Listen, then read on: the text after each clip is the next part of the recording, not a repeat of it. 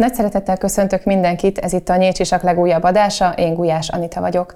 A mai adásban szó lesz a kormány plakátkampánya kapcsán Ursula von der Leyenhez fűződő viszonyáról a múltban és jelenleg, a benzin és a dízel üzemű autók 2035-ös kivezetéséről és arról, hogy vajon miért erőltetik ennyire az elektromos autókat.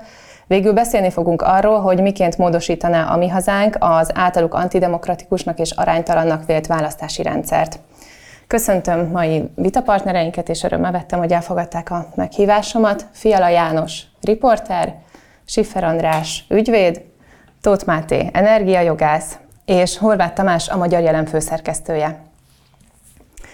Első témánk pedig a nemzeti konzultáció népszerűsítésére a kormány figyelemfelkeltő plakátkampányt indított, Ne táncoljunk úgy, ahogy ők fütyülnek felirattal.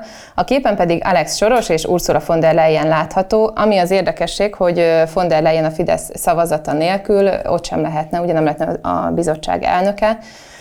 Akkor miért nekünk plakátolják ki, hogy táncoljunk, meg hogy ne? Mi ez a 180 fokos fordulat itt a Fidesznél, Tamás? Szerintem, amikor onnan kezdeném, hogy ugye Orbán Viktor azt mondta a 444 újságírójának a parlamentben, amikor ugyanezt a kérdést megkapta, hogy időközben Ursula von der Leyen soros embere lett. Ugye 2019 nyarán volt a megválasztása az Európai Bizottság új elnökének, és akkor én mondanék azért az ő korábbi életútjából pár dolgot, hogy ő mikor lett soros embere, mert már jóval 2019 előtt, tehát ugye ő Merkelnek volt családügyi minisztere, majd védelmi minisztere, illetve ő volt az, aki a CDU-n belül gyakorlatilag a legerőteljesebben kampányolt a homoszexuálisok házassága mellett, feministaként a női kvóta mellett, 2013-ban a bevándorlási törvény enyhítését szorgalmazta, hogy minél több vendégmunkás érkezhessen a harmadik világból Németországba, illetve 2016-ban belépett a Klaus Schwab vezette Davoszi Világgazdasági Fórumnak a kuratóriumába. Tehát ezek azért mind olyan momentumok az ő előéletéből, amik már azt feltételezik egy leegyszerűsített kommunikációval, hogy ő már akkor is soros embere volt, de mindenképpen egy megveszekedett globalista, és ehhez képest rendkívül cinikusnak tartom a miniszterelnöknek ezt a válaszát. Itt nyilvánvalóan volt egy olyan politikai cél, amit éppen Ursula von der Leyen megválasztása volt az, ami megvalósított. Ugye Manfred Weberrel szemben őt támogatta egyébként nem csak a Fidesz, hanem a Momentum és a DK-nak is az EP képviselői, úgyhogy én sem tudom hova tenni ezt a kettős kommunikációt. Hát ugye megkinevezése után akkor úgy nyilatkozott még Orbán Viktor, hogy jó döntés volt von der Leyen támogatása, akinek a jövőről való gondolatai között ugyanazok a kérdések lebegnek, mint a mi fejünkben, érzékenyen közelít az olyan kényes kérdésekhez is, mint a migráció. E tekintetben is képes a közép-európaiak fejével gondolkodni.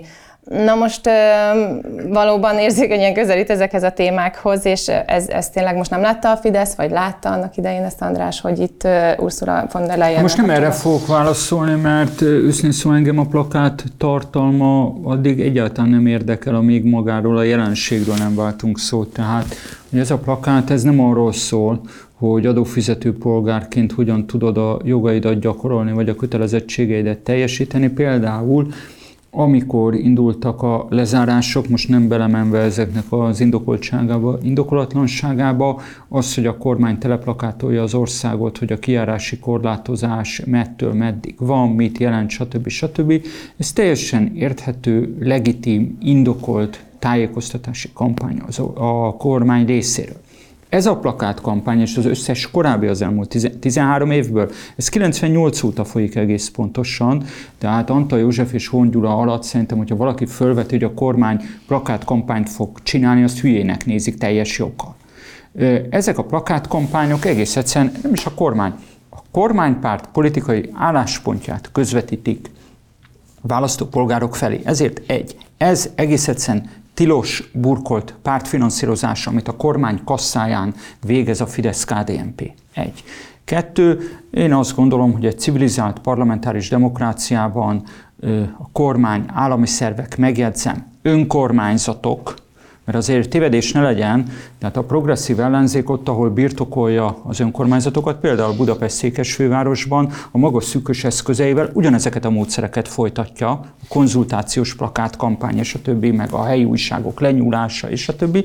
De állami önkormányzati szervek, állami önkormányzati cégek kizárólag a polgárok jogai gyakorlása és kötelezettségei teljesítése érdekében végezhetnek reklámtevékenységet. Jegyzem meg, az állami önkormányzati tulajdonú cégeknek a szponzorációs tevékenységét is kőkemény korlátok közé kéne terelni. Azt gondolom, hogy ez egy sokkal súlyosabb kérdés, mint hogy most boncolgassuk, hogy von der Leyenről hogyan változott Orbán Viktor álláspontja. Hát ugyanúgy, mint ahogy általában szokott változni mindig Orbán Viktor álláspontja, meg hogy mi a tartalma ennek a plakátnak. Igen, jó reggelt kívánok. Általában, hogyha valaki sikeresen propaganda kampányt akar csinálni, és hatalmon van, az általában nem teljesen alaptalan dolgokat próbál meg kiplakátolni, mert az nagyon hamar fölborul a valóságon. Nyilván, amit ők üzennek, annak van valóság magva. De mondom, ami felháborító, megalázó az adófizető polgárok felé, hogy a kormány pénzét nettó pártpropagandára, burkolt pártfinanszírozásra használja a Fidesz. Máté, itt még esetleg visszaemlékezhetünk a Ursula von der Leyennél maradva az oltás botrányra is, vagy hát a Covid vakcinák beszerzésére, ugye, amit Brüsszelben eltusoltak, hogy SMS-ben egyezett meg, ugye a Pfizer vezérigazgatójával. Szóval mi a véleménye itt akkor a von der Leyen asszonyról, illetve a Fidesz álláspontjáról? Hát igen, nem lehet nem egyetérteni azzal, amit András mondott, már csak azért is, mert mind a ketten praktizáló ügyvédek vagyunk, ilyenkor az emberben az egészséges jogérzék, de ügyvédnek se kell ez lenni, nyilván feljajdul, amikor az ember valami határátlépést lát. De a plakát tartalmával is némiképpen foglalkozva, azért az is említésre méltó, és az is egy ismert történet volt egyébként von der Leyen asszonyságtól, hogy az Európai Egyesült Államok elkötelezett híve. Ő többször nyilatkozott arról, most túl azokon, amiket Tamás is számba szedett, csak annak kapcsán, hogy mennyire volt zsákba macska Ursula von der Leyen személye. Igen kevéssé lehetett zsákba macska azoknak, akik mondjuk vették a fáradtságot és utána olvastak 2019-ben az azt megelőző nyilatkozatai tekintetében. Ugye azt nyilatkozta, ha ő már nem is éri meg, igaz, ilyen könnyes szemű bevezetés, az unokái azért már minden bizonnyal az Európai Egyesült Államokba fognak élni, tehát egy nagyon erős föderalista, globalista vonalon van és mantrázott. A másik fele viszont az, hogy és a kérdésre válaszolva, nem akarok nyilván fogadatlan provokátor lenni, főleg ha nem feltétlen kérnek belőlem, de az mentségére szolgáljon a politikának, hogy túl ezeken az ismert elemeken azért az a vakcinabotrány, az ugye nem volt előre látott, és az olyan szinten húsba vágó és elképesztő lenézése Európának, leértékelése a jogbiztonságnak, azoknak az elveknek, amit egyrészt okkal kér számon a tagállamokon nyilván az Európai Unió is, de azért saját magával szemben is talán lenne némi létjogosultság ezeket az elveket számon kérni. Az, hogy itt SMS-ben egy 35 milliárd eurós beszerzésről dönteni lehet, majd érdemes az utótörténetét is nézni a dolognak. Ugye olyan vakcina beszerzés következett be, ahol ugyanazt a vakcinát, ha jól emlékszem, 5,9 euróért adták az afrikai országoknak, ez volt a bekerülési költség, nekünk meg 19,5-ért. Tehát azért ez egy közbeszerzésben is nehezen elképzelhető aránytévesztés, amikor mondjuk egy szerencsétlen iskolának fél évvel előbb meg kell venni a PhD hallgatóknak a repülőjegyet, és nyilván drágábban veszik meg, mint hogyha akkor egy fapadost. Tehát, hogy még ennél is egy bornírtabb, ennél is egy aránytalanabb történet, és az utórengések különösen érdekesek, mert hogy 3 eljárás is indult ezután Ursula asszonyság ellen, és mind a 3 valahogy lyukra futott. Tehát ez egészen elképesztő erodálódása a jogbiztonságnak, ami már a lehetséges jogorvoslatok szintjét is eléri. Ugye indult először egy olyan bizottsági vizsgálat, ahol az volt a mondás, ugye, ami a sajtóba is azért kikerült, hogy a mulandó természetével az SMS-eknek magyarázták, hogy nincs nagyon mit vizsgálni. Ebben még Vera Jobbúrova asszony is beleállt, és ez volt a mondása, hogy hát elpárologtak ezek az SMS-ek, nincs mit nézni. A második vizsgálat az egy európai parlamenti vizsgálóbizottság volt, már egy csomó feljelentés eredményeképpen nagy nehezen szánta magát az EP, de ez addig jutott, hogy végül csak egyes képviselőket hívtak meg a vizsgálatra, akiket feleskedtek a titoktartásra. Így van, a titoktartás. Hát ez nagyon elegáns, és még a telefonjukat is le kellett adni a meghallgatás előtt. Azért ugye telefontól indultunk, telefonig érkeztünk, csak az elején SMS küldtek, a másik végén meg még a telefont is ki kellett vinni az ezt vizsgáló ülésről. Hát ez olyan, mint egy szép keretes költemény, mint a himnusz, ugye? A harmadik meg ott futott lyukra, hogy azt a bizottság indította a vizsgálati eljárást, ott meg az volt a mondás, ez már persze Eva Kaili meg a több ilyen korrupciós történet után következett be, hogy bizonytalan időre elhalasztják Ursulának a bizottsági meghallgatását. Hát szerintem egyik sem kielégítő európai nemzetállampolgáraként ez a készkezet most, tehát nem is csak Ursulának a szintén előre szerintem nem jelezhető, kiszámíthatatlan vakcina botránya, mindannak az utóélete, hogy kezelte ezt az Európai Unió csomagban, azért annyiban mentségére szolgáljon bárkinek, hogy ezt 19-ben nyilván az ellen nem véd szalacsisan szólva, amit előtte csinált Ursula. De ami ezután jött, ez a vakcina botrány, ez szinte szerintem világnézettől, meg politikai pártállástól függetlenül is abszolút bizalomvesztés az Európai Unió vezetésében, és ez az igazi veszély szerintem abban, ami ott most az EU-ban legfelül történik. Ez tök szép, Máté, csak ez egy ponton hibázik a logikát, hogy akkor, amikor alávaló módon az Európai Bizottság ezeket a kisatírozott szerződéseket dobta oda koncként a tiltakozó EP képviselőknek 21 nyarán, a tiltakozó EP képviselők között egy szál magyar EP képviselő nem volt. Se DK-s, se momentumos, de kormánypárti se. Sőt, az Európa Tanács magyar tagját úgy hívják, hogy dr. Orbán Viktor. Egyszer meg nem szólalt 21-ben a vakcina szerződések miatt, nem kérdezte fel Ursula von der Leyent, akinek az előéletéről persze lehetett tudni egy más. Jegyzem meg, az édesapja Karl Albrecht tartományi miniszterelnök volt, az Albrecht család nem csak a politikai, hanem a nyugatnémet gazdasági elitnek is oszlopos tagja. Az, hogy ez a hölgy, ez valójában a multinacionális korporációk kijáró embere, lobbistája, és ezzel a korrupciót magas fokra emelik, és vezérlő elvét teszik az Európai Bizottságban. Ezt Orbán Viktor, aki 30-valahány éve porondon van, nagyon pontosan tudta, és ezzel nem volt semmi baja. De ráadásul ugye itt, igen, János, látom, mindjárt adom is a szót, csak itt a férjével kapcsolatban is azért lehetne beszélni, mert ugye ő meg az Orgenesis nevű gyógyszergyártó vállalatnak lett az egészségügyi igazgatója meglepő módon 2020-ban, de majd én folytatom, és akkor János nyugodtan. Egyrészt lenne egy kérésem, én minden körben az utolsó szeretnék lenni. Akkor ez most megtörtént, igen. Én ma itt messze a legföldhöz ragadtabb leszek. Először is szeretném javasolni a kormánynak, hogy kössön szerződést a Schifferrel, és minden ilyen óriás plakát mellé állítsa oda. Nevezetesen, amit a hátteréről mondott ennek a kampánynak, abban tökéletesen igaza van, de senki se a kérdésre válaszolt itt. Az ég egyet a világán senki. Nevezetesen közlekedik egy család az utcán, egy gyerek az apukájával, és megkérdezi, hogy apa, mi van ezen a plakáton? És az apa konkrétan ott áll, és lehetséges, hogy a Hír TV-t nézi, lehet, hogy a Magyar Jelen nyílt sisakját, és lehet, hogy az ATV-t, de ott áll döbbenten a gyerek kérdés előtt, és nem tud neki válaszolni. Akkor felteszi a kérdést, hogy az a bácsi ott baloldalt, az kicsoda? Nem tudja az apa. Jobboldalt, azt mondja, valamilyen uniós izé, és ezt én végighallgatom, és azon gondolkodom, hogy akarjak-e bárki lenni itt a jelenlevő közül, akik utána néznek, akik tudják, hogy az apja micsoda, az anyja micsoda, hogy így vagy, úgy vagy, amúgy. Holott itt egy plakátkampányról van szó, könyörgöm. Nem a nyílt sisaknak, a magas röptű egyetemet végzett embereinek szól ez csupán ez a plakát, hanem a hétköznapi embereknek, akiknek, hogyha ez a plakát az íg egyat a világán nem mond semmit képileg. Mert van rajta két ember, akiről fogalmuk nincs, hogy kicsoda. Az egyiket jóformán alig látják, mert az apukáját, hát ővele se nagyon tudtak mit kezdeni. Soros Györgyről a magyar hon egyszerű gyermeke annyit tud, hogy zsidó. Zsidó, és utálni kell. Ezt sikerült elérnie azzal a kampánnyal, a kormánynak, holott nagy valószínűséggel nem ez volt a célja.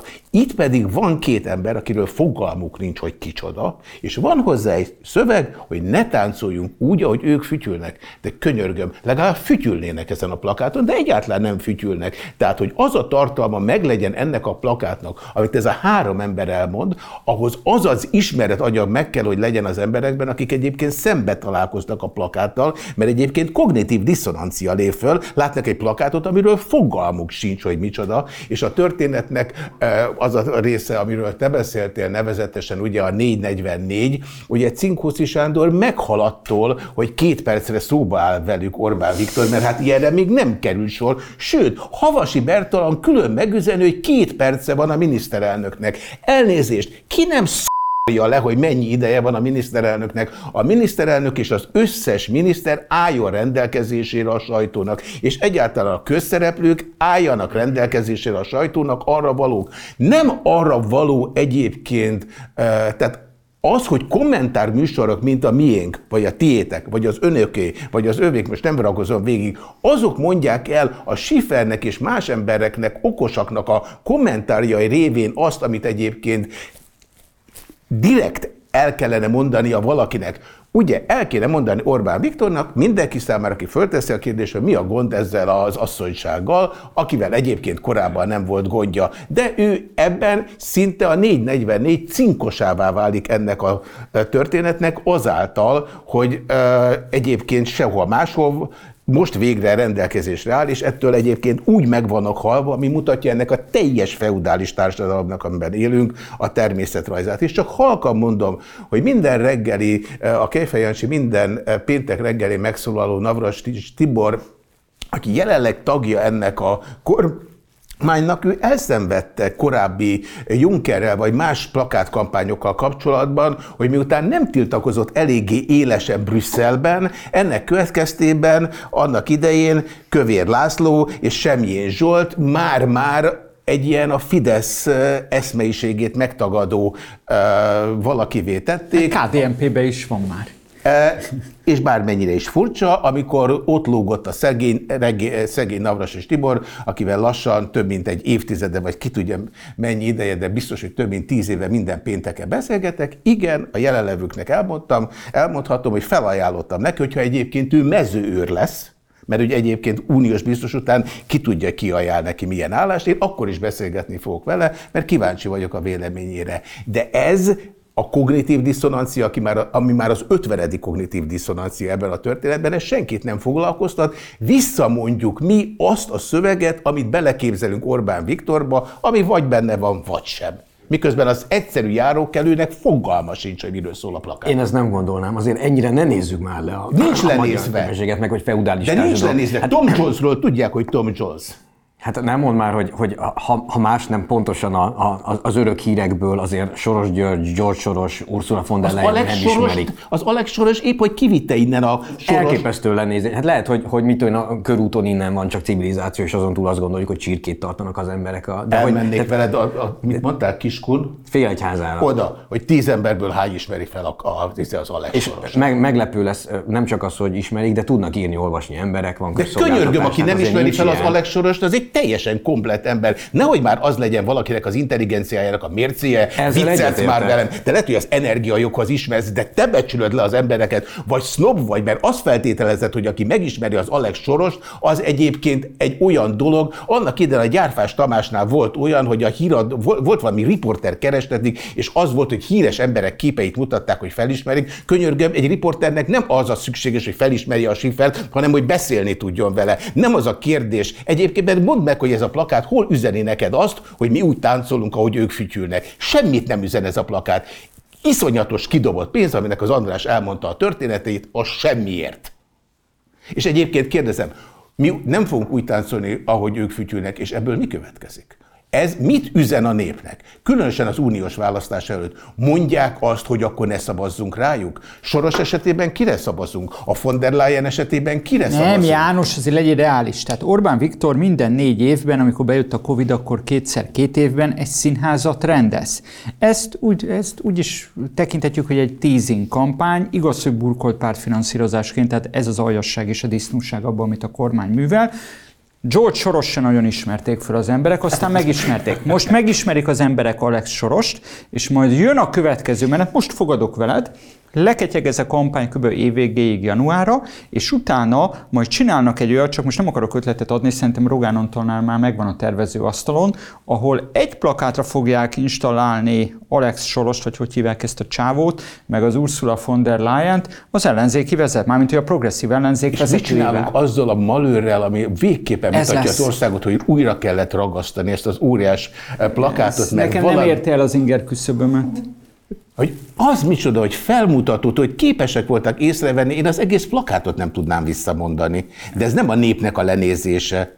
Hát de sokszor lehet elég a választóknak a kétharmadból, azért látjuk az is, hogy van egy ellenség, amit mindenki utált, és milyen, hogy a kormány meg minket tőle próbál megvédeni, és hogy ez elég. De én várom azt a plakátot, hogy akkor legyen rajta a Schiffer, vagy legyen bárki más, és legyen rajta az, hogy mi úgy táncolunk, ahogy ők fütyülnek. Ne állandóan valami negatív dolog legyen. Az legyen, mi szeretnénk táncolni az ő fütyülésükre, arról nem beszélve, hogy Lázár Jánostól kezdve nem tudom, ki mindenki beszélt arra, hogy látványilag egyébként ezek a plakátok hogy mutatnak vidéken, ahol te élsz, és akik egyáltalán nincs, hogy lennének már lenézve. Ugye ott egészen másképpen néz ki egy település szerkezet, ott nincsenek lakótelepek, vagy nincsen annyi lakótelep, nincs annyi gyere vidékre, majd egyszer meghívunk egy Kiskunfélegyházi. Rendben van, de azt mondom, hogy akkor nincs annyi lakótelep, mint például egy nagyvárosban, ahol egyébként ezek a plakátok valamennyire még el vannak veszve. De ott egyébként egymás alatt, mert hogy egyébként arra se adnak, hogy ezek x távolság legyenek egymástól, hogy egyébként látványilag mit üzennek, ez egy George Orwell reklám. Jó, de hogy itt a fő probléma az, hogy az egyes számú kormányzati filozófia az az, hogy a kormány egy hatalomgyár. Tehát az első számú feladata, hogy újra meg újra ki kell termelni a hatalom megtartásához elégsége. Egy szavazópolgár, tehát itt az a rémületes, hogy persze a politikának az alapvető logikája az, hogy aki hatalomra került, meg akarja tartani a hatalmát, de az, hogy a folyamatos hatalomgyári szerepfelfogás fölülírjon mindent, ez egészen párját ritkító. És ezzel lehet? Hát ezért vannak ezek a plakátkampányok, mert ez mindenféle egyéb alkotmányos, erkölcsi, gazdasági, mindenféle egyéb célkitűzést felülír, hogy évről évre, ciklusról ciklusra a megfelelő szavazat mennyiséget elő kell állítani, például plakátkampányokkal. Most viszont akkor én tovább mennék a második témánkra.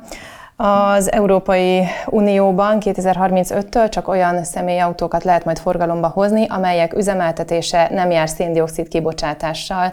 Ennek ugye első körben az lett volna az eredménye, hogy a dízel és benzin üzemű új autókat nem lehet értékesíteni az EU-ban. Most is csak annyi változás történt, hogy Németország és más tagállamok ellenállása miatt ugye az e-üzemanyagot még beemelték, tehát hogy kivételt élveznek a tiltás alól az ilyen autók, de mégiscsak azt látjuk, hogy az elektromos autók erőltetése folyik, és már például az Audi is, meg a Volkswagen bejelentette, hogy 2033-tól már csak elektromos autókat fog gyártani. Máté, ez egyébként itt tényleg az lehet az Európai Uniónak a célja, hogy a környezetvédelmet, tehát hogy a környezetvédelmi szempontokat nézze, vagy mi az elektromos autónak az ennyire erőltetésének a haszna? Hát nehéz értelmezni ezeket a híreket egy olyan koordinátorrendszerben, aminek mondjuk az egyik tengelye a dilettantizmus, a másik meg a szándékos ártás, mert valahogy mind a kettőben elég szép eredmény jön ki, ha nézzük. Ugye azt rögtön tegyük is zárójelbe ezt a kivételt, ami a hír volt, hogy ugye ilyen üzemanyaggal tankolt belső égésű motorok azért üzembe helyezhetők lesznek 2035 után, ilyen soha nem lesz. Tehát ez nem fizibilis technológia az elektromos autó mellett. Ez csak egy ilyen fából vaskarik a kivétel, a szándékon nem változtat, itt az elektromos autókra átállítják a váltót, ami a következmények felmérése okán elképesztő. Az egyik az, hogy mi az Andrással vitatkoztunk már akkumulátorgyárakon, meg van is rajta mit vitatkozni, hogy az tényleg hogyan és mint néz ki, annak a szabályozása, környezetvédelmi aggályok, de a nagykép szintjén felettünk meghozták azt a döntést, hogy egyáltalán erről beszélni kelljen. Mert ha nem lenne ez az oktroyált, erőszakolt átmenetet, még egyszer igazából ez a legnagyobb gond ezzel, tehát nem magától áll át a piac, maguktól jelennek meg az elektromos autók, hanem egy politikai döntés, megszületett 2035-től ugye nem lesznek ezek a belső égésű motorok. Ez azzal jár, hogy már átállították a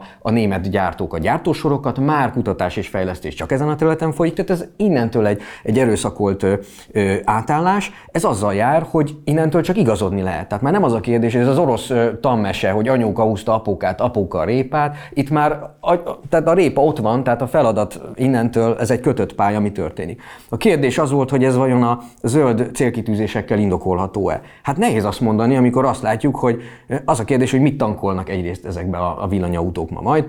Németországban azt látjuk, hogy egyre nagyobb mértékben szenes, meg lignites, tehát piszkos villanyt. Annyira, hogy idén Németországban elérte az energiamixben a szén-lignit aránya 34%-ot. Tehát ilyen valószínűleg 100 éve volt utoljára. Tehát távolodnak a zöld célkitűzéstől. És akkor ezekről még nem beszéltünk, ezzel megérkezünk a valódi kérdésekhez, hogy ugye milyen körülmények között bányásszák a lítiumot, a katódgyárnak milyen egyéb következményei vannak, és ha ugrunk az értékesítési láncon, ugye hogy fog kinézni ezeknek a visszagyűjtése, hogy fog kinézni az akkumulátorbontás. Tehát elképesztő környezeti aggályokkal jár. A nagy döntés, az az alapdöntés, amivel nyilván kényszerpályára állnak már a tagállamok, és a másik fele meg, hogy vajon azt felmértük-e, hogy milyen hatással lesz az Európa iparára, azokra a munkahelyekre, a versenyképességekre ez az átállás, hiszen az Audi meg a Volkswagen már ugye említésre került, ezek a cégek idén nyáron a saját villanyautóikba már Kínától vásároltak villanyplatformot. Ez egy óriási korszakváltás, mert mi megszoktuk ezt az előítéletes klisét, hogy a kínaiak csak másolnak és olcsó tömegterméket dobnak a piacra, ennek vége van. Tehát most gyakorlatilag megnyitották a kínai ipar és tőke előtt a német és az európai piacot, visszabontva az eddigi egyetlen, még mindig bástyaként álló ipari előnyünket, ez a belső égésű motorgyártás volt Európában. És most csodálkoznak Európában, hogy jön a kínai nyilván mindenféle állami támogatás és egyéb aggályok nélkül, tehát amire az Európai Unió belső joga érzékeny, gyártott technológia és abszolút dömping termékek. Most meg vannak lepődve, hogy gyakorlatilag ez felfalja az európai ipart. Hát persze, barátaim, csak ez a gombhoz a kabátot most utólag keresni ennek az ilyen vám, meg dömping, meg versenyjogi aggályait az Európai Unióban, az ilyen eső után köpönyegnek tűnik. Tehát igazából csak egy gondolatindítónak én ezt a kettő apró megjegyzést tenném, hogy Európa eladja a fölényét elképesztő módon, annak minden szociális, versenyjogi és további következményével egyrészt, másrészt meg azért egyelőre azt a környezetvédelmi árat, azt nehéz felmérni, amivel ez az oktroyált átállás áll, és ez nem feltétlenül egy olyan leegyszerűsíthető üzenet, hogy elektromos autókkal megváltjuk a világot, a bolygót, és Greta Thunberg örökké mosolyogni fog már, ahol éppen van, mert ennél sokkal súlyosabb környezeti deficitekre egyelőre egyáltalán nincs válaszunk, ez csak egy fél mondat, van egy kieli intézet, ami azt számolta ki, hogy a jelenlegi német energia mixel, hogyha elektromos autókra állnak át a belső égésű motorokról, akkor 3/4-ével 73%-kal több szén-dioxid kibocsátással fog járni, tokkal vonóval, ugyanaz az a forgalmi többlet. Úgyhogy itt egyelőre szerintem több az aggály, meg a kérdőjel, mint ami a megnyugtató válasz lenne, főleg, hogyha a narratívák szintjén gondoljuk ezt a kérdést megválaszolni. Kérdezhetek? Nyugodtan. Én ez egyáltalán nem értek. Az óriás plakát egyszerű, mert az szembe jön. Ezt annak idején miért szavazták meg? Ezt miért nem kérdezi? Sem EP képviselő nem vagyok. Sem. Nem, félreértés. Háttérintézményben nem ülök. Nem, azt kérdezem, hogy mi lehetett az oka. Tényleg, attól kérdezem, aki ért hozzá. Én nem azt gondoltam, hogy mellette ellene, hanem azt kérdezem, hogy mi lehetett az oka. Hát én is csak spekulálni tudok. Azt gondolom, akkor ezek, amik elhangzanak a behoznék akkor itt még egy dolgot. A Világgazdasági Fórum, ugye aki a nagy újraindítás tervét alkotta meg, ő azért egy dokumentumot közzétett, hogy úgy gondolják, hogy az emberek vagy sétáljanak, vagy osszák meg a járműveiket autómegosztó platformokon, és egyébként ez az elmélet nekik elterjed addig, hogy a magánlakás sem legyen, hanem a lakásokon is ugyanígy osztozzunk, és ők osztották meg a Nemzetközi Energiaügynökségének a kijelentését, hogy a kormánynak ki kell kényszeríteniük az embereket a magánautóikból, mert ezek a legnagyobb kibocsátási bűnösök, és most akkor azt látjuk, hogy ezt szépen az Európai Unió vezetősége meg ugye megvalósítja. Itt is azért vannak félelmeim, mint pont itt a vakcina beszerzésnél is beszéltük ugye a von der Leyen asszonnyal kapcsolatosan, hogy nem biztos, hogy csupa jó szándékkal csinálta, és akkor amit itt nem hoztam be ugye itt a férjével kapcsolatosan, hogy itt azért a cégek egymással nagyon szorosan összefüggenek, hát itt is most azért ez lehet, hogy nem véletlen, hogy lecserélik Tamás, mármint hogy az autókat ugye elektromosra. Igen, itt nyilván mindennel összefügg. Máté szerintem szakmailag elég jól körüljárta a témát. Annyit tennék hozzá, hogy már évekkel ezelőtt voltak kimutatások szakértők, közgazdászok részéről, hogyha a teljes életciklust nézzük, akkor egyébként az elektromos autógyártás több károsanyag kibocsátással jár, mint a benzines és a dízeles autóknak a gyártása, plusz ugye az akkumulátorral nem nagyon lehet mit csinálni, gyakorlatilag nem lehet megsemmisíteni, esetleg újra lehet hasznosítani, de ugye nyilván ennek is megvannak a korlátai, ugye a belső égésű motoros autóknál ilyen probléma nincsen, illetve egy szakértő mondta még egy előadáson, Várkonyi Gábor, ha jól tudom, úgy hívják, kiváló szakértő, ugye nagyon rendben van, vagy nagyon tisztában van a témával. Ő mondta, hogy gyakorlatilag most már olyan szintre eljutott a belső égésű motoros autók gyártása környezeti szempontból, hogy egy Budapest légszennyezettségű városnál, amik kipufogóból kijön gáz, az még tisztítja is a levegőt.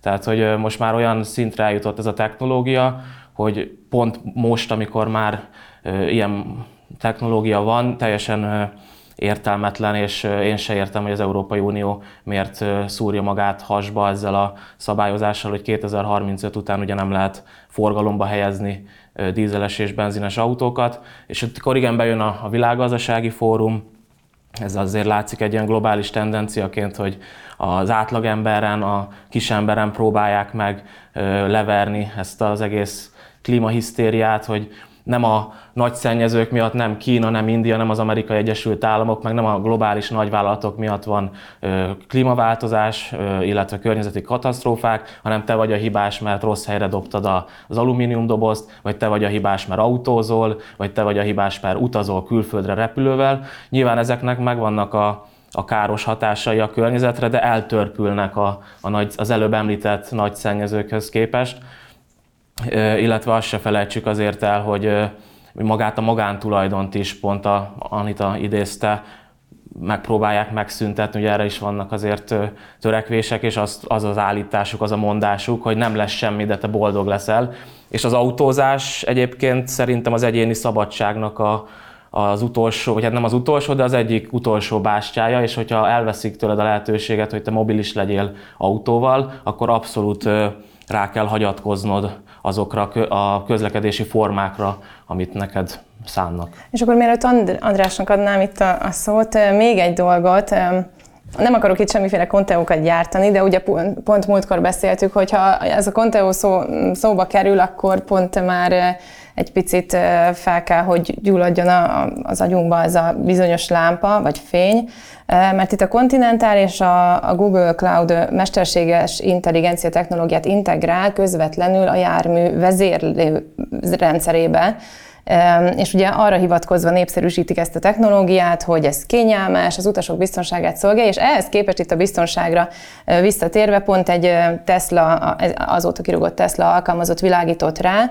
hogy a mesterséges intelligencia az mennyire nem biztonságos még, illetve hogy ezek az autók, ezek olyan véletlenszerű fékezéseket produkálnak, ami aztán bármiféle balesetet is okozhat, és ugye akkor ki lesz itt a felelőse, tehát itt az elektromos autók kapcsán, meg a mesterséges intelligencia kapcsán azért esetleg ilyen félelmek is bejönnek. Bocsánat, de nem fogok idáig elmenni, nem is értek hozzá, őszintén szóval nem is érdekel, nekem nincs autóm, nem volt és nem is lesz, és nagyon szabadnak érzem magamat Tamás autó és jogosítvány nélkül. Az alapproblémát szeretném egy picit visszabontani. Tehát én azt gondolom, hogy az egész elektromos autóipari hisztéria, hype, ami begyűrűzött sajnos Magyarországra is, ez a zöldre festésnek, egész pontosan a zöld szemfényvesztésnek az iskola példája. Hozzáteszem, hogy ennek a legfőbb politikai aktora az európai politikában az a párt, amelyik a 45 utáni Európa történetében a legszemetebb, legképmutatóbb árulást, pozícióváltást hajtotta végre. Ez a német zöldek, akik annak idején ugye azzal a jelszóval kerültek be a Bundestagba, hogy amigo home, és hogy felszámolják az amerikai támaszpontokat. Ma ők egy amerikai támaszpont az egész európai politikában. A 80-as években az ökopolitikai zöldmozgalmi törekvések azok nem pusztán az NSZK, vagy Nyugat-Európa, vagy Európa zöldítésére irányultak, hanem azt a nem kisebb ambíciót tűzték, hogy mentsük meg a bolygót. Nem pusztán klímaváltozásról volt szó. A zöld mozgalmak és a zöld politika nagyon pontosan értette 68 után, hogy az ökológiai válságnak egyrészt a klímaválság az egyetlen szelete, de nem elszigetelhető, nem önmagában értelmezhető szelete. 1. 2. Nagyon harcosan és becsületesen képviselték, még mi is 2009-10-ben a környezeti igazságosság követelését, tehát hogy a nyugat, a globális észak nem zöldülhet a globális dél kontójára. Egyrészt mert nem igazságos, de ráadásul a végén ugyanazt a bolygót fogjuk felemészteni és elpusztítani, ahol mindannyian élünk, a dél-amerikaiak, a fekete-afrikaiak és európaiak, keletiek, nyugatiak egyaránt. Ehhez képest, Máté, én azt nem szeretném kétségbe vonni, főként, hogy távol tartom magamat az autózástól, hogy üzemtartamban, tehát hogyha most itt a körúton vagy a Váci úton egy elektromos autó megy végig, az feltehetően kibocsátás szempontjából sokkal kimélőbb, mint hogyha egy belső égésű motorral hajtott autó megy végig. Ezt én nem akarom kétségbe vonni. De az viszont kétségbe vonhatatlan szintén, amit ti is kezdtetek pedzegetni, hogyha a teljes élettartamot nézzük, tehát annak a nyomorult autónak az előéletét, majd az utóéletét, tehát hogy a hulladékot ki hogyan fogja elvermelni, jegyzem meg, ha akkumulátor nagyhatalom leszünk, akkor itt a Kárpát-medencében kell valamit kezdenünk, mint első előállító országnak az ide száműzött, kidobott. Ez hulladék lerakó lesz Magyarország akkumulátorokkal. Köszönjük meg pártunknak és kormányunknak. Most innentől kezdve viszont, ha belegondolunk abba, hogy a nyersanyagot azt Dél-Amerikából, Afrikából kell idehozni, nem csak más élőlényeknek, hanem az ott élő emberek élőhelyének, életvilágának az alapvető és visszafordíthatatlan veszélyeztetésével, miközben szállítási költségek is vannak, miközben nagyon sokszor piszkos árammal kell működtetni ezeket az autókat, akkor én nem vagyok abban biztos, hogy megéri ez az egész elektromos autó hype, hanem egészen biztos vagyok arra, hogy ez egy zsákutca, és amiben a német zöldek régen elárulták az eredeti elveiket, és egész egyszerűen a nagy tőke így próbál kibújni a zöld követelések elől, a zöldre festéssel, a zöld szemfényvesztéssel. Mert a valódi zöld követelés az a mobilitás csökkentése lenne. Ez nyilvánvalóan, ez nem önmagában álló követelés, a mobilitást csökkenteni, hogyha még szavazatokat is akarsz a nap végén a fülkékben, akkor az csak úgy képzelhető el, hogyha végrehajtasz egy lokalista fordulatot. Tehát magyarul sem a munkába igyekvő embernek, sem az árunak nem kell olyan döbbenetes távolságokat áthidalnia, mint a mai gazdaságban, mai világgazdaságban, amiben Orbán Viktor boldogan integrálódik vendégmunkásokkal, akkumulátorgyárakkal, német autógyárakkal. Tehát ha van egy lokalista fordulat, akkor igenis lehet, sőt szükséges is a túlélésünk érdekében a mobilitás csökkentése, és rögtön ki fog derülni 20-rangú kérdés, hogy belső égésű motor vagy elektromos meghajtású motorral működő autó, kevesebb autó kell, és nagyobb támogatás kell nem csak itt a düledező mávnak, hanem európai szinten is a tömegközlekedésnek, a közösségi közlekedésnek. Nem erről szól a történet. És még egy szempontot szeretnék csak így felvetni, ezt is pedzegetétek, nem akarok én Davosig elmenni. Csak nem tudom kiverni a fejemből, hogy erről, ugye itt a Jánosnak teljesen jogos volt a közbevetett kérdése. Ugye ezek a döntések Nem mondom, hogy a hidegháború vége óta, de nagyjából az elmúlt 20 évben úgy születnek meg, hogy van egy NGO iparág, aminek a donációja a tengeren túlról érkezik. Ez az NGO iparág aztán forgóajtón beszáll a médiába, beszáll az akadémiai szférába, ott van a német, francia, holland közigazgatásba, az brüsszeli bürokráciába. És egyszer csak kiderül, hogy rettenetesen zöldek leszünk, hogyha jól kifosztjuk Bolíviát mondjuk a lítiumbányáiban, vagy Niger lítiumját, uránját elvisszük, és akkor zöldülni fog Európa. Az amerikaiak által érzékenyített, nem csak NGO-kon keresztül, amikor ezeket az idézőjelbe tessék érteni, ezt régen a magyar futballcsapatokra használták, hogy vajas kenyértúra, az amerikaiak itt is magyarokat is kínálgattak az elmúlt 10 évben, 20 évben is, hogy menjenek ki ilyen érzékenyítő programokra, hazajönnek baromi érzékenyen, és véletlenül ezek ilyen javaslatokat állítanak elő. Senki nem teszi föl a kérdést, hogy a kínaiakat hagyjuk is, meg Indiát, meg az oroszokat. Az amerikaiak terveznek ilyen átállást 2035-ben? De mondok egyebet, vagy itt nem csak elektromos autóról van szó. GDPR. Számos ügyfelemnek az életét megkereserítik, kis- és középvállalkozások. Miközben a legnagyobb adathalász, adatrabló, platformszolgáltató cégek, a big tech cégei megfoghatatlanok a GDPR-ról.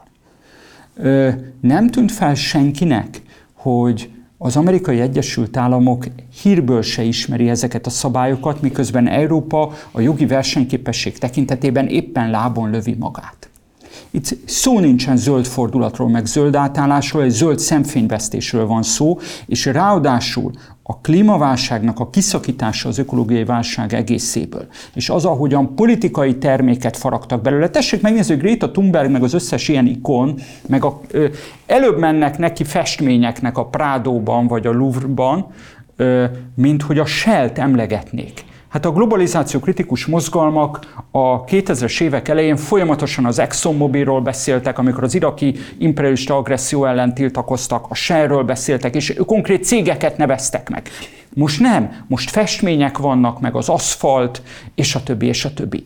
Nem lóg ki a lovarda az egész mögül, hogy itt nem a jövő nemzedékek életfeltételeiről van szó, nem környezeti igazságosságról van szó, zöld szemfényvesztésről van szó, és a klímaválságnak a politikai termékké faragása eltakarja a szemünk előtt zajló, a kertünk mellett végbe menő pusztítást, és senki nem a legfőbb felelős cégekre fog mutogatni, hanem el lesz ebben a mákonyban, amit felfestenek elénk. Így van, hát ugye pont a kis embereken akarják ezt így, vagy ezt a célt elérni, de senki nem emlegeti a BlackRockot vagy a Vanguardot, ugye a két legnagyobb vagyonkezelő céget, hogy ők mégis mennyire vigyáznak a környezetre. János, akkor mint a körbezárult, mint földhöz ragadt. Ugye ezt a történetet, amiről itt nálam sokkal hozzáértőbb emberek megszólaltak, ezt nyugodtan hozzá lehet kötni az elsőhöz. Nevezetesen, íme itt a példa, mi úgy táncolunk, ahogy ők fütyülnek. Pontosan. És én azért kérdeztem, nem volt benne semmi barátságtalanság. Tehát azért, mert halkabban is beszélek meg lassabban, nem volt benne semmi. Nem értettünk egyet, de attól még a következő témában egyetérthetünk, illetve én nem azok közé tartozom, aki ne vallaná be azt, hogy valamit nem ért, vagy szerette plusz információhoz jutni. De itt konkrétan arról van szó, hogy mi úgy táncolunk, ahogy ők fütyülnek. Ugye a mit, azt pontosan tudom értelmezni, azok mi magyarok vagyunk, akik itt élünk, és kénytelenek leszünk ennek alávetni magunkat.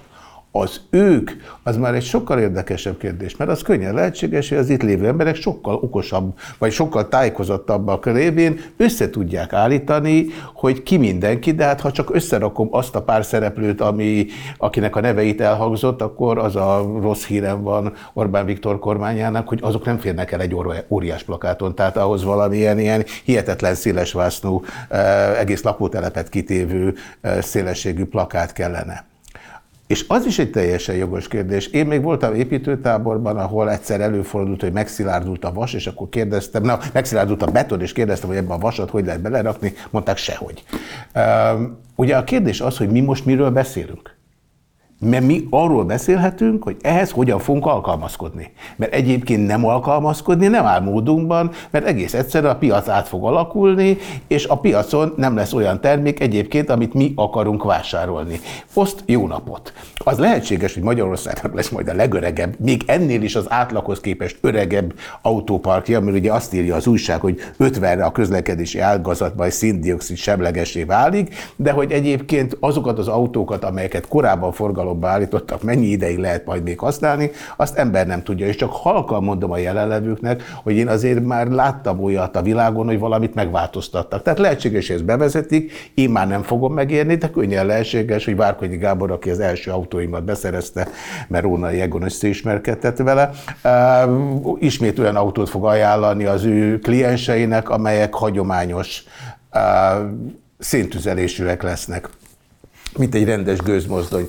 És csak, mint legidősebb, és mint ez a nehogy úgy táncoljunk, ahogy ők fütyülnek, nem szeretném kegyed pozícióját semmilyen vonatkozásban kockára tenni, de abban segítenétek nekem, hogy azt írja az újság, hogy az EU hatóságainak előzetes tervei szerint az európai idősebb polgárokat, lásd még én, szigorúbban vizsgálnák, hogy alkalmasak-e még a volán mögé ülni. Erre több uniós tagállamban, köztük Ausztriában is felháborodás tört ki, valamennyi időseket képviselő párt, valamint az autós klubok is felháborodtak a polgártársai körében tapasztalható életkori diszkrimináció miatt, és ezzel Ausztria blokkolta az uniós terveket, mert pedig azt kell, hogy mondjam, hogy ebben van ráció. Az idősek nem pontos, ahogy egyébként van a jogosítványnál ugye alsó korhatár is, nevezetesen talán más országokban, úgy valószínűleg egy bizonyos életkor fölött, amit pedig végképp nem értek. És az már nincs összefüggésben senkinek az életkorával, hogy hát itt van ez a Kína.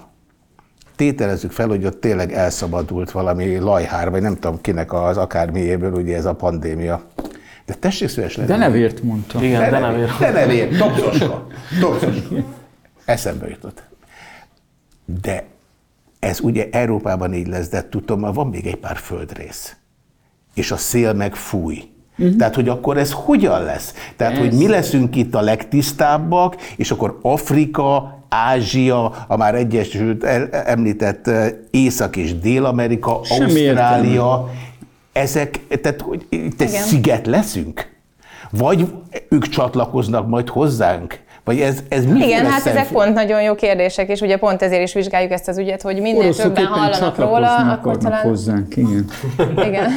Tényleg csak 2 mondat ehhez, mert szerintem nagyon fontos megállapítások és kérdések hangzottak el. Az egyik az, hogy ez a valóban mi jön utána. Bennem is végig az motoszkált, hogy az időhorizont is érdekes. Ugye 2030-ről beszélünk, ami nagy idő, tehát technológiai váltás szempontjából. Na most iparági környezetben már régóta pedzegetik a hidrogént. Tehát mire megtörténik ez a nagy átállás, kiherélik az európai ipart, és megtörténik az elektromos autózás tényleges forradalma, addigra jó eséllyel a hidrogén technológia jön, és az lesz az új divat téma, úgyhogy arról kell majd nekünk beszélgetni itt 12 év múlva, ha még lesz bárkinek kedve, hogy még egyszer ugyanezt lejátsza. Tehát ezek az időhorizontok technológiailag azért igencsak behatárolják ezeket a nagyon nagy forradalmi átállásokat és ezeknek a létjogosultságát. A másik, hogy nem menjünk el amellett az aspektus mellett, amire ugye Tamás beszélt, hogy technológiailag mivel jár ez az elképesztő összekapcsoltság, ez a szoftveres tudás, ugyanaz a probléma, mint a készpénz kivonása a forgalomból, ugyanaz, mint az okos lakásoknak az összekapcsolása, most már ne legyen lehetőleg tulajdon se. Azt már most érdemes érteni, hogy a háztetőre szerelt kis naperőműveinknek, a HMK-eknek az adatait, azt sokkal jobban látják Kínába, sokkal jobban tudják, hogy mik a mi fogyasztási szokásaink és adataink, mint a magyar rendszerirányító. Egyszerűen, mert a technika oda viszi az adatokat. Amikor ezek az elektromos autók a kínai szoftverrel, vagy bármilyen szoftverrel folyamatosan adatgyűjtéssel, elemezve a vezetési szokásainkat, az, hogy ki hív fel, hogy ezek az adatok hol kötnek ki. Az annyira kényes Európai Unió, aki folyamatosan GDPR-on és tényleg ezeken rugózik, az ilyenkor hol van? Elmentek mosdóba? Vagy hát, hogy hol marad ez a figyelem? Vagy az a fokozott figyelem, ami a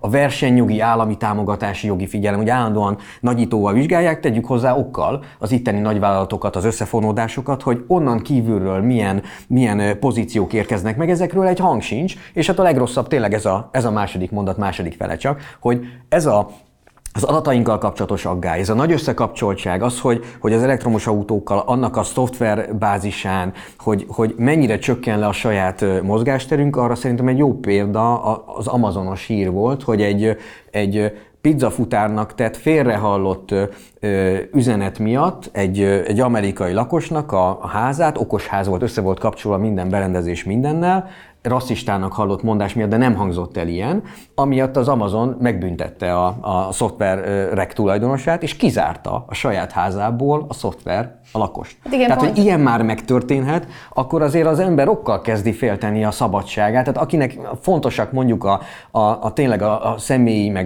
meg alkotmányos alapjogok, abban azért pont nincs itt az Árpi, aki talán ezeknek az egyik legfőbb szószólója. Ez világnézettől, meg politikai pártállástól függetlenül azért nem lehet nyugodt, amikor ilyen irányba mozgunk technológiailag, és ehhez úgy látszik, hogy azért elég sokan örömmel asszisztálnak. Igen, ezért akartam itt erre vinni, vagy ezt kérdezni, hogy ez a sok digitális dolog, ezeknek az összekapcsolása azért nem eredményez nagy nyugalmat az emberben.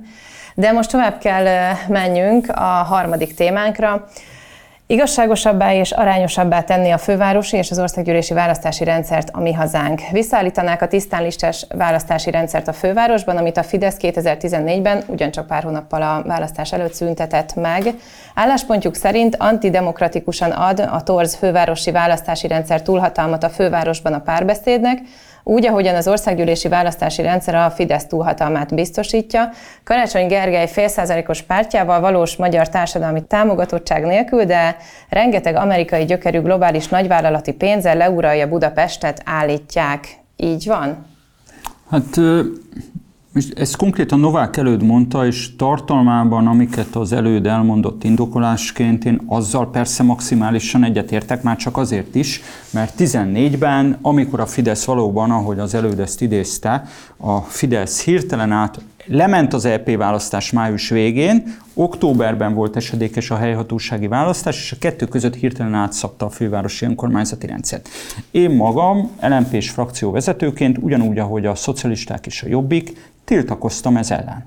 Sőt, az akkori miniatűr frakció nélküli DK is tiltakozott ez ellen. Tehát tartalmában, még az egyéb kiszólásaival, megállapításaival se tudok az elődnek vitatkozni, tartalmában egyetértek.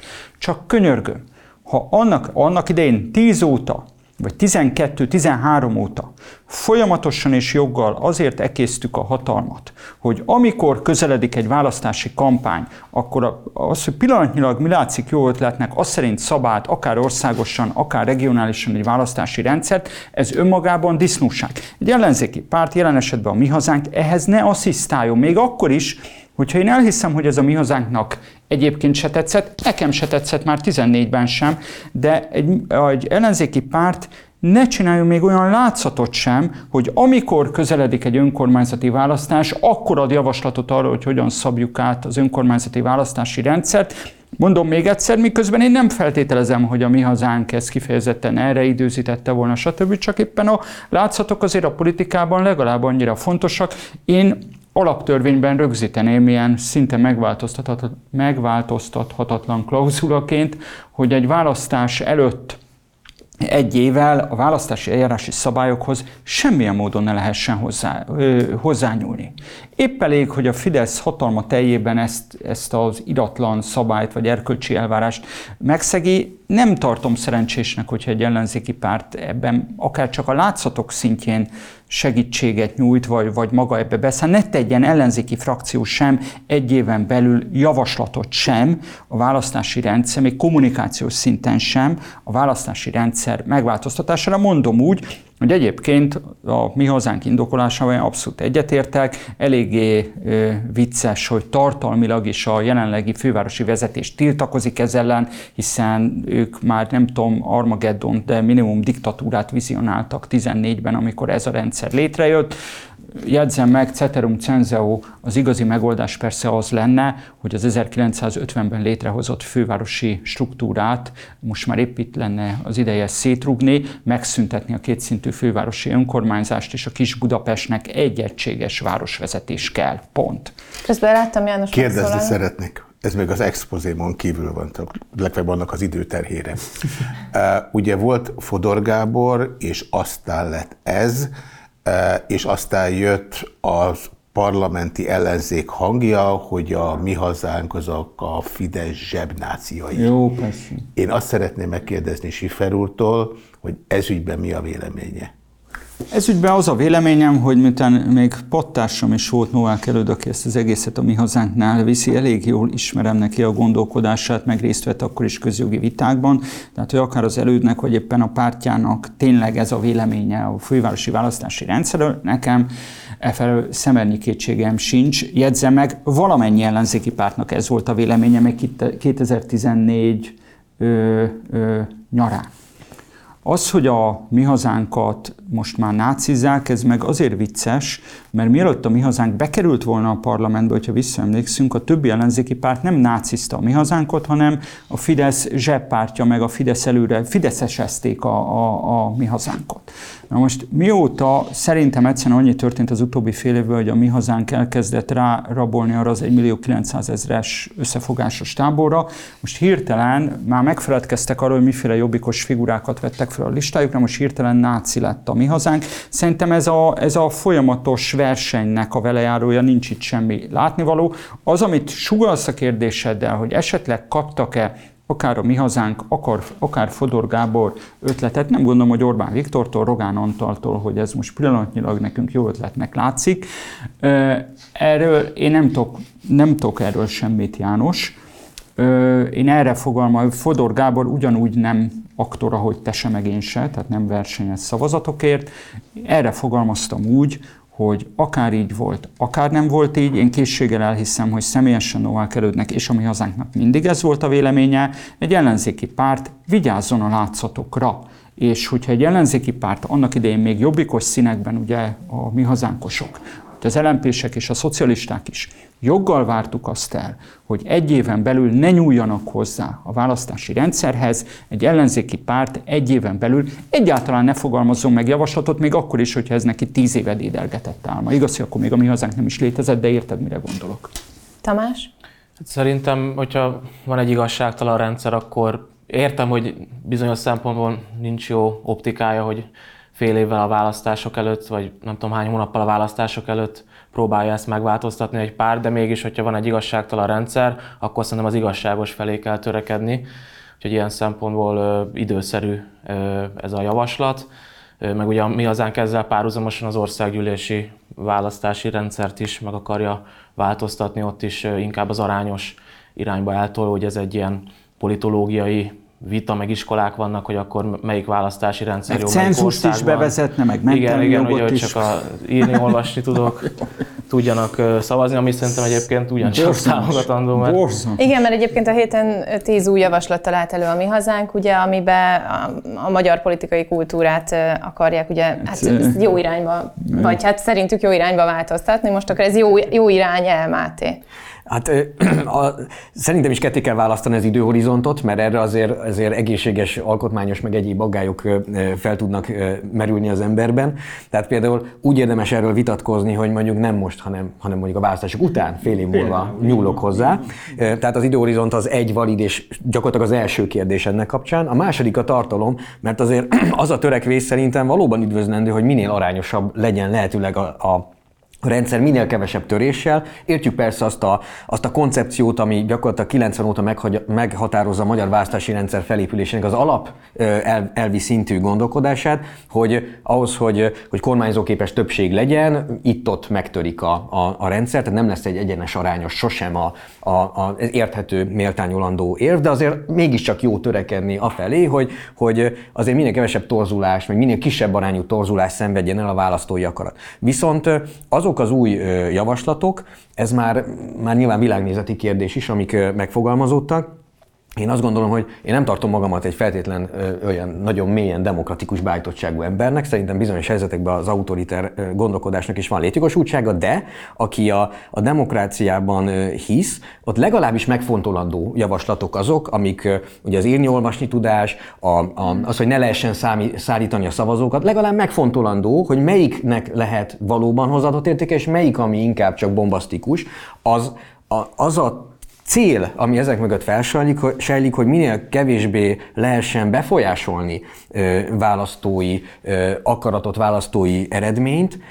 Ha ehhez képest eszközként nézzük a javaslatok felvetését, akkor legalábbis annyit megér, hogy ezeken újra és újra gondolkodjunk, és nyilván ami olyan, azt leválasztva erről, de a gondolat maga, vagy a kérdés maga, fogalmazunk úgy, azért bír némi létjogosultsággal, hogy ezt újra és újra megnézzük, nyilván a választók lenézése nélkül, de azzal a szándékkal, hogy lehetőleg a tényleges választói akarat manifestálódjon egy-egy szavazáson, és ne lehessen ezeket tördelni, szállítani, befolyásolni, megvenni, leítatni. Tehát szerintem amióta a választások vannak az osztrakizmosz óta, a görög idők óta, az valószínűleg mindenkinek egy közös aggodalma, hogy ne lehessen torzítani a választói akaratot valamilyen alantas módszerrel. Illetve azt se felejtsük el, hogy volt még egy javaslat a Mi Hazánknak, amit már az Igazságügyi Bizottság le is szavazott, tehát ebből nem lesz ismét semmi, ugye, hogy a képviselők esetében legyen nyilvános, hogy milyen más országnak az állampolgárai. Tehát azért ennek meg szerintem, hogyha már szuverenitásvédelmi törvényről beszélünk, meg ennek kapcsán lesz nemzeti konzultáció, akkor az is egy szuverenitási kérdés, hogy legalább tudjunk arról, hogy akik minket képviselnek az országgyűlésben, választott képviselők, ők milyen külföldi állampolgársággal rendelkeznek. Számos országban van erre szabályozás, ugye Novák előtt Izrael példáját szokta behozni, ahol ráadásul ugye... Valami mindig ez jut neki ahol ráadásul aki rendelkezik külföldi állampolgársággal, az nem is lehet országgyűlési képviselő. És hát Magyarországon is láttuk az előző választási kampányban, hogy már az előválasztás után derült ki, hogy Márki-Zay Péter egyébként kanadai állampolgár. Tehát azért ezek szerintem olyan aggályok, amikkel érdemes foglalkozni, és érdekes módon a Fidesz-KDNP ezt rendre leszavazza. Illetve, és akkor mindjárt átadom a szót, csak hogy a nézők is tisztában legyenek, hogy milyen javaslatok voltak ezek, tehát ez a 10 pont, csak nem mondom mind a 10, de ugye, hogy alapfokú végzettséghez kötnék a szavazati jogot, akkor ezt, amit már elhangzott, a szavazatszállításokat eltörölnék.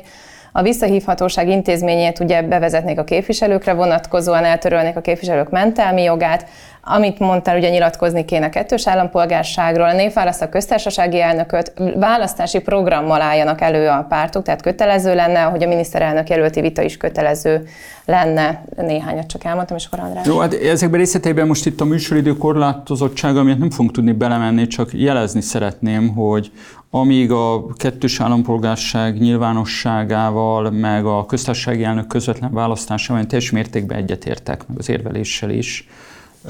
Itt ez a mentelmi jog eltörlése, és főként a cenzushoz kötése a választhatóságnak, ez egészen elborzasztó feudális megközelítés. Én csak úgy mondanám, a Magyar Országgyűlésben nagyon sok kitűnő szociáldemokrata és kisgazda politikus szolgált, utóbbiak közül talán még a rendszerváltás után is, akiknek nem volt 8 általánosuk, és Tamás, esküszöm neked, hogy 90 után jó néhány 8 általánossal nem biztos, hogy rendelkező olyan kisgazda képviselő ült a parlamentbe, akinek több sütnivalója van az ország előtt álló feladatokról, mint néhány mosogatásból hazatért több diplomásnak most bent a parlamentbe. Úgyhogy én ezeket egész elborzasztó ötleteknek tartom a Mi Hazánktól. Még 2 dolog, már csak azért, hogy tudjon a János rá reagálni. Meg még akarok egyet kérdezni is tőled. Hogy akkor kérdezzed aztán. Azt akarom kérdezni tőled, mert azt mondta a pattársad, igen, hogy ez igaz-e? Na. Hogy azon logika mentén kellene az írás-olvasáshoz kötni a választási jogot, hogy a jogosítvány megszerzésekor is elvárják az írni-olvasni tudást. Ez igaz? Mert amikor én jogosítványhoz jutottam, akkor írni-olvasni nem kellett, de egyébként ez valami... Nem. Hát elnézést, itt olvasom. Jó, elhiszem, de mondom, hogy itt a konkrét leírt javaslat, az így van, az elvégzett iskolai osztály, tehát magában a javaslatban is nem írni-olvasni tudás iskolai osztályban. Ezt mondom, hogy ezzel én alapvetően nem értek egyet, elborzasztónak tartom, de hogy az eredeti témára visszatérjünk Máté, amit te kezdtél el boncolgatni, ugye, hogy milyen elvek, filozófiák vannak választási rendszerek mögött. A Fidesz például, amikor az országgyűlési választási rendszert kialakította, Orbán Viktor ezt nyílegyenesen a szemünkbe egy ilyen európai csúcs előtti egyeztetésen meg is mondta, így off-topic, hogy ő olyan rendszert akar, amikor bárki megszerzi a jogot a kormányzásra, erős többség legyen mögötte. Már a 89-es rendszer is ebbe az irányba ment, akkor az adósság csapdába zárult ország megmentése miatt a komcsik is, meg az ellenzék is ebbe az irányba próbálta, tehát a többségi elv erősítés irányába tolta a megállapodást. De azért abban én érzek némi ellentmondást, és ez nagyon aláhúzza azt, hogy a Fidesz döntései mögött elveket teljesen felesleges keresni, pillanatnyi hatalmi megfontolások vannak, hogy 14-ben ezt reprodukálják a fővárosba. Itt még lehet arra hivatkozni, hogy kérem szépen 2 évvel korábban az országgyűlési választási rendszerben is ezt az elvet követtük, és ezért Budapest mégiscsak egy mérhető mennyiség az ország egészéhez képest, tehát nem egy kisfaluról vagy egy kisvárosról, Kiskunfélegyházáról van szó. Majd most a Fidesz megszavazza a Mi Hazánkos javaslatot, ami teljesen arányossá teszi a főváros. Tehát, hogy a fővárosot nem kell kormányozni, az országban meg a kormányfő mögött erős kormányzati többség kell. Szóval itt van egy kiáltó ellentmondás, ami a Fidesz erkölcstelenségére mutat rá. És még valami, ami az előbbi kérdésed. Szóval, és ez tök független ettől a Mi Hazánkos javaslattól. Tehát én azt gondolom, hogy a progresszív ellenzék azzal, hogy folyamatosan fideszbérencezi a Mi Hazánkot, mondom ezt úgy, hogy a kérdésedre nem tudok válaszolni, fogalmam nincs, hogy volt-e összjáték a Karmelita és a Mi Hazánk között. De az a helyzet, hogy ezzel csapdába navigálja magát. Tehát, hogy egy olyan szinten nem ismerik a magyar néplelket és egyáltalán a magyar politikai mozgásoknak az alapvető törvényeit, hogy maguk alatt vágják a fát. Tudni, 90 óta általános tapasztalat az tud kormányváltó erőként fellépni, aki nem radikális ellenzék, hanem mérsékelt ellenzék. Tehát akkor, amikor volt bő 3 millió, aki a kormánypártra szavaz, ha meggondolja magát, például azért, mert már elege van abból, hogy mennyit kell költenie élelmiszerre, hogyha bemegy a boltba, mennyit lopnak, akkumulátorgyárat építenek a kertje mögé, épp elég sérelmet okozott csak az elmúlt 1 év, másfél évben is ez a kabinet, az nem arra fog szavazni, aki azt mondja, hogy ő börtönbe akarja csukni azt, akire én még 1,5 vagy 4 évvel ezelőtt szavaztam, és mindennek az ellenkezőjét fogja csinálni, amire én szavaztam 4 éve, meg 8 éve, arra fog szavazni, aki felmutatja azt, hogy időnként együtt is tud működni a hatalommal, időnként neki megy, ahogy Torockai neki ment Orbánnak külpolitikai kérdésekben, időnként árnyalatnyi eltérések vannak. Bocsánat, az MDF, mint nyugodt erő, pontosan ezt a pozíciót vette föl a posztkommunista hatalommal szemben 90 tavaszán. Ezt a pozíciót vette föl Horn Gyula is az MDF-fel szemben 94-ben, és sorolhatom tovább.